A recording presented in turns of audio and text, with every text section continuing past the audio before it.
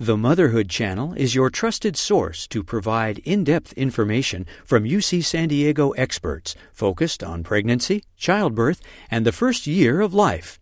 Visit uctv.tv/motherhood for more.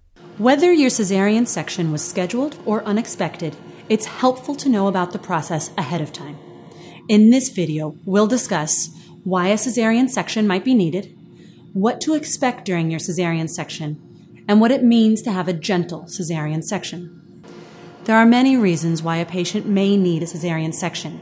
There may be factors identified during your prenatal care that prompt your provider to recommend a cesarean section, such as a placental abnormality or if the baby is not positioned head down.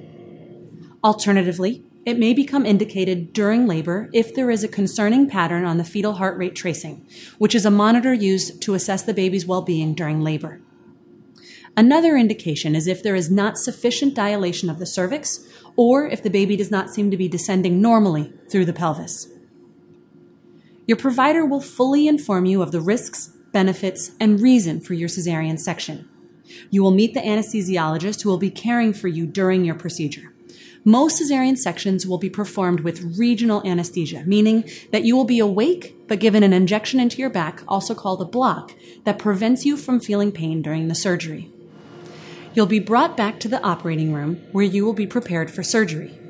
After your block is placed, your team will place a urinary catheter to drain your bladder, as well as prepare the sterile field and drapes.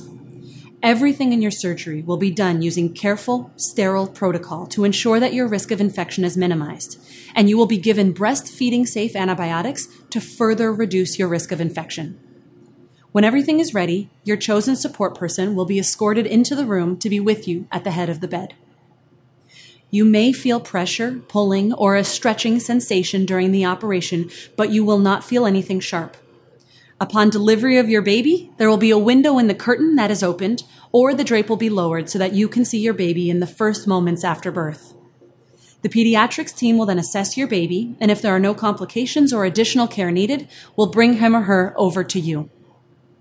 Many hospitals now practice gentle cesarean section, where the focus is on reuniting the mom and baby as soon as possible.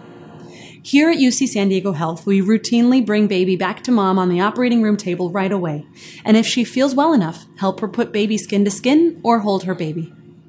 Some patients even start nursing while the cesarean section is being completed. Other components of a gentle cesarean section may include classical music and dimmed lights, aside from the operating lights, of course.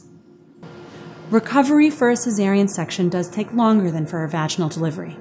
Immediately after your cesarean section, you will be in a special post-operative recovery room for a few hours before moving to your private postpartum room with your baby.